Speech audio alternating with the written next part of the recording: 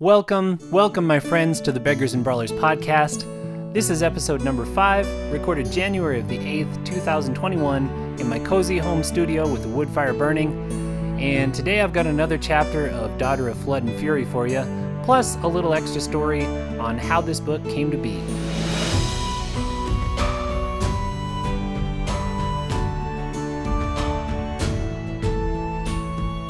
Alright, so let's just jump right into it. If you haven't listened to the first chapter, it's the podcast episode previous to this one. So here is chapter number 2 of Daughter of Flood and Fury.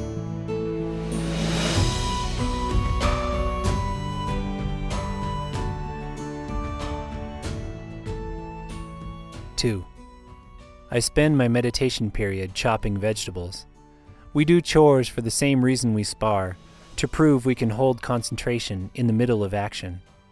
The trainers come on you randomly, punishing you if you've dropped your blind, but they rarely bother me. I've been holding mine day and night for years now, because my very thoughts are heresy, because I think I, a woman, have a place here, and that my father didn't deserve to die for it. Heresy, but so long as they never hear my thoughts, they can't punish me. At least, they couldn't while my father was alive. I chose kitchen work for my meditation because this was something Dad and I did together, before Mom died of the swooning plague and I was just a child here, not an acolyte. I remember him showing me the different fruits and vegetables, the way the onion had its own natural divisions, the ways I could use that to make different shapes, this one better for curries, this one for sautés. When I stand here in the quiet basement kitchens, I can almost imagine he's standing next to me, smiling at the quick work I make of the eggplants, yams, and ginger. After he put me in training, things were different. Parents aren't allowed much contact with acolyte children, and on top of the heresy of putting a girl into the male order of Judaism, I guess he didn't want to push it by talking to me too often either. That was when I started to resent him, even as I wanted to make him proud. That he would put me here and then ignore me, ignore the fact that Mom died. Then, just as popular opinion was starting to shift against him, he was found floating in the tide pools. I still remember the way his thick beard was matted to his face with salt water when they laid him on a table down here. A suicide, everyone said. Atonement for his sins, according to the traditionalists. Yeah, right. My father was nothing but driven, and anything but sorry for the way he was trying to change our faith. And the timing was too convenient. But until I become a full seer, until I can show them I'm too perfectly Ujayan to be a heresy, I have to stay strong. That's what Urte doesn't understand.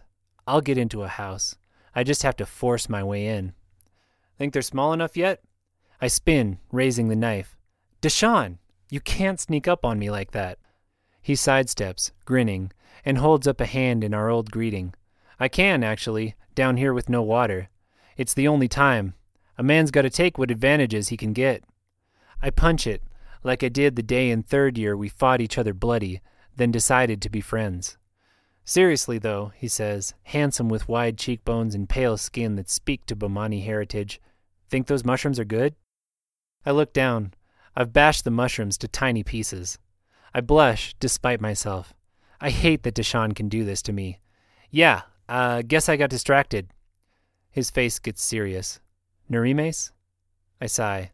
Narimes, Ergina, the houses, take your pick. You were amazing today. I didn't think any of us could fight like that. You'll make a great overseer.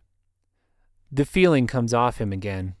I don't know why, but sometimes I swear I can feel what Deshaun's feeling. And right now, he's feeling that warm, glowy, lovey thing that always makes me uncomfortable. I appreciate that he wants it. Relationships with girls are frowned on in the temple. But I don't have time for emotions like that. It was stupid. There's no way I'm getting into a house now. He works his jaw. That's why I'm here, actually. I talked to Ergina. He said maybe we could still take you. The words take a second to register. Still take me? Hope soars in my belly like a seagull riding drafts.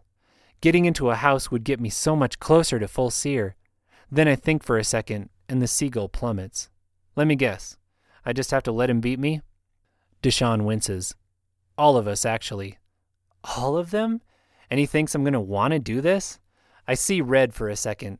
then concentrate on making the emotion a block of ice and set it aside for later. I let out a long breath. I can't do that, Deshawn. You know that. He huffs air out his nose, a sign he's frustrated. Why not? Alethea, it's just this one time. You'd be safe in our house. I'd be there and you'd what, protect me? My knuckles turn white on the hilt of the knife. Did I look like I needed protection today? I'm not talking about fighting, Thea. Yes, obviously, you're good at that. He purses his lips and looks back to me. I can feel his concern. Look, I didn't want to tell you this, but have you heard about the Violet Eyes in the city? What about them? Eyes like mine are rare in Surrey, descendants of a group of North Shore refugees that came 2 generations ago. My grandfather married one, and during his and my father's rule, the eyes were a mark of prestige in the city. Probably not anymore. They're disappearing, Thea. No one knows why, but suddenly you don't see them on the street or in the markets.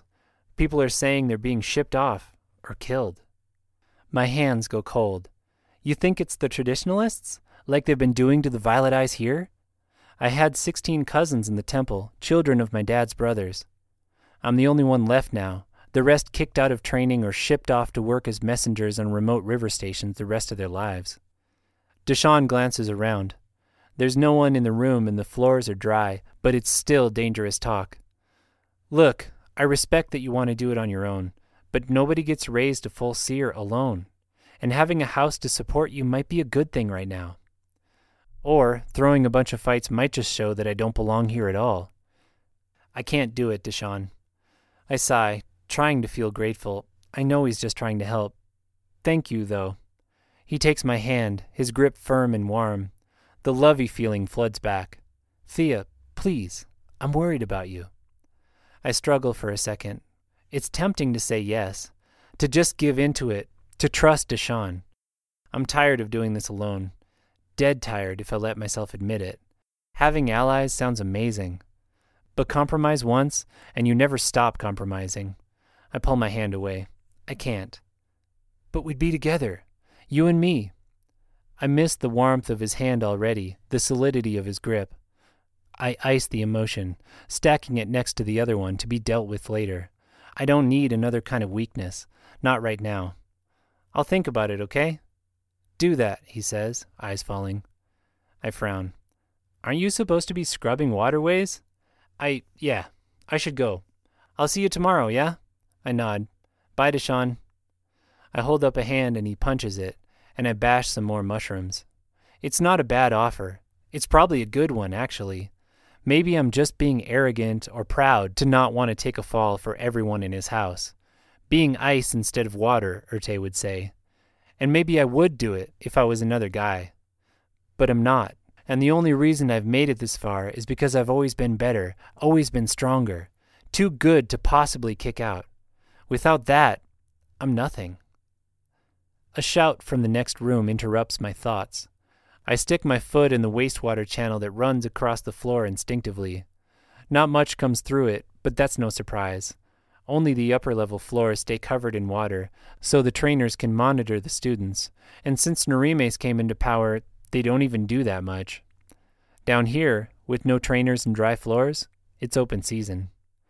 A dish shatters, and there's another shout. I recognize the voice. Meldon, one of the lower-ranked students in our class, shouting like he does when he gets angry. Come down to the caves to blow off a little steam when he should be meditating, on a laborer who'll lose their job if they fight back. I put down my knife and start walking. There's another reason I meditate down in the kitchens, to keep slopholes like Meldon in check. Flooding Lackwater, he's yelling. If you can't even clean a plate, what are you doing here? Do you even speak Ujjayi? The boy is on the floor, arms covering his head, doing exactly what he has to, not resist the student.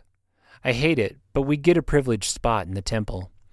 We're below the full seers and trainers, of course, but they still turn a blind eye to what we do to the maintenance staff. The others do anyway. It's always infuriated me.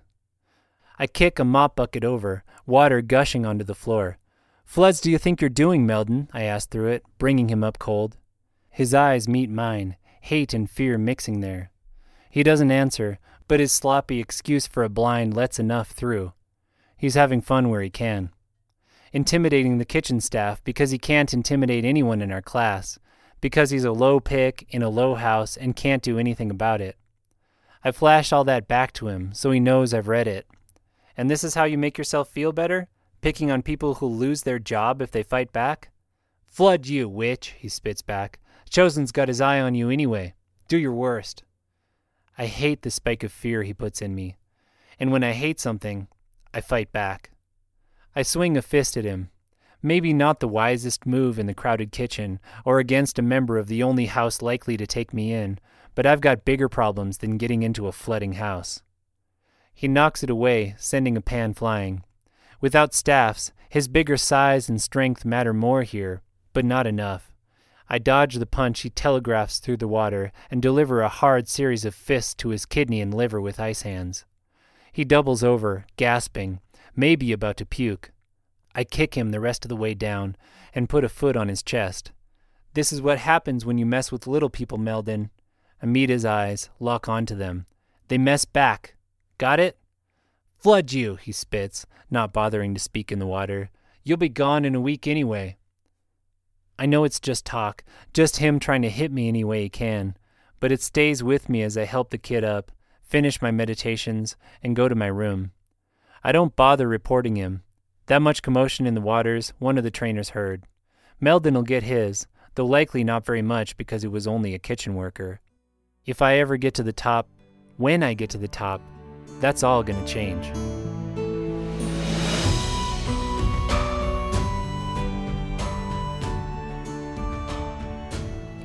Awesome. So I hope you enjoyed that. Things are heating up for sure. Gonna have a couple more of these chapters for you, so keep listening, waiting, or if you're listening to this in the future, check out the next one. And in the meantime, I promised another little tidbit on the background of Daughter of Flood and Fury. And this one I'm pulling from an interview I did over at Fantasy Book Critic. It came out on January 7th. It's also a cover reveal, so there's a link to that in the liner notes if you want to check out the cover. But they asked, what inspired you to write this story? Was there one light bulb moment when the concept for this book popped into your head, or did it develop over time? And I said, it was more like a lot of little light bulbs, and then I started breaking the light bulbs to see which one made the most dangerous messes. I get inspiration from everywhere, from the books that I read, the people that I talk to, epiphanies I have while trucking long distance, which is a thing I do in the summers. But usually it's only in the process of writing the book that I realize what's actually driving me. Daughter of Flood and Fury started off as a completely different main character, plot, and setting. And then one of the side characters from that story just became so fascinating that I realized I really wanted to tell her story and that it was much better than the one that I was trying to tell. So I gave up on that book entirely, and I followed Alethea down a rabbit hole. And there's still little pieces of that original book left. A theocratic city-state, a post-apocalyptic world haunted by catastrophic floods, and a rebellion against a violet-eyed monarchy. But mostly that book that never came to be is just another light bulb that was shattered in interesting ways. And I think some of those pieces will still poke up again. In fact, I'm thinking about bringing another one of them back in book 3. And as a follow-up, they asked if I have any plans to write that first book that was inspiration. And I go back and forth on it, but I really don't think so. It was called All the King's Bastards, and yeah, it just wasn't as good as this one. So this side project has spun into a 9-book epic, tying to my other novels in secret ways that I'll describe at some point. And the original one is just, yeah, you know what? We come to our creativity in interesting and winding ways, and that one was just a path. It was not a destination. So, hope you found that interesting. I'll be back in another couple days with another preview chapter of Daughter of Flood and Fury. So until then, be well, my friends, and read on. For more information on Levi Jacobs and his books, including the award-winning Tidecaller Chronicles, please visit www.levijacobs.com. Or for a free audiobook, only available to podcast listeners, go to www.levijacobs.com/free. Thanks for listening, and read on.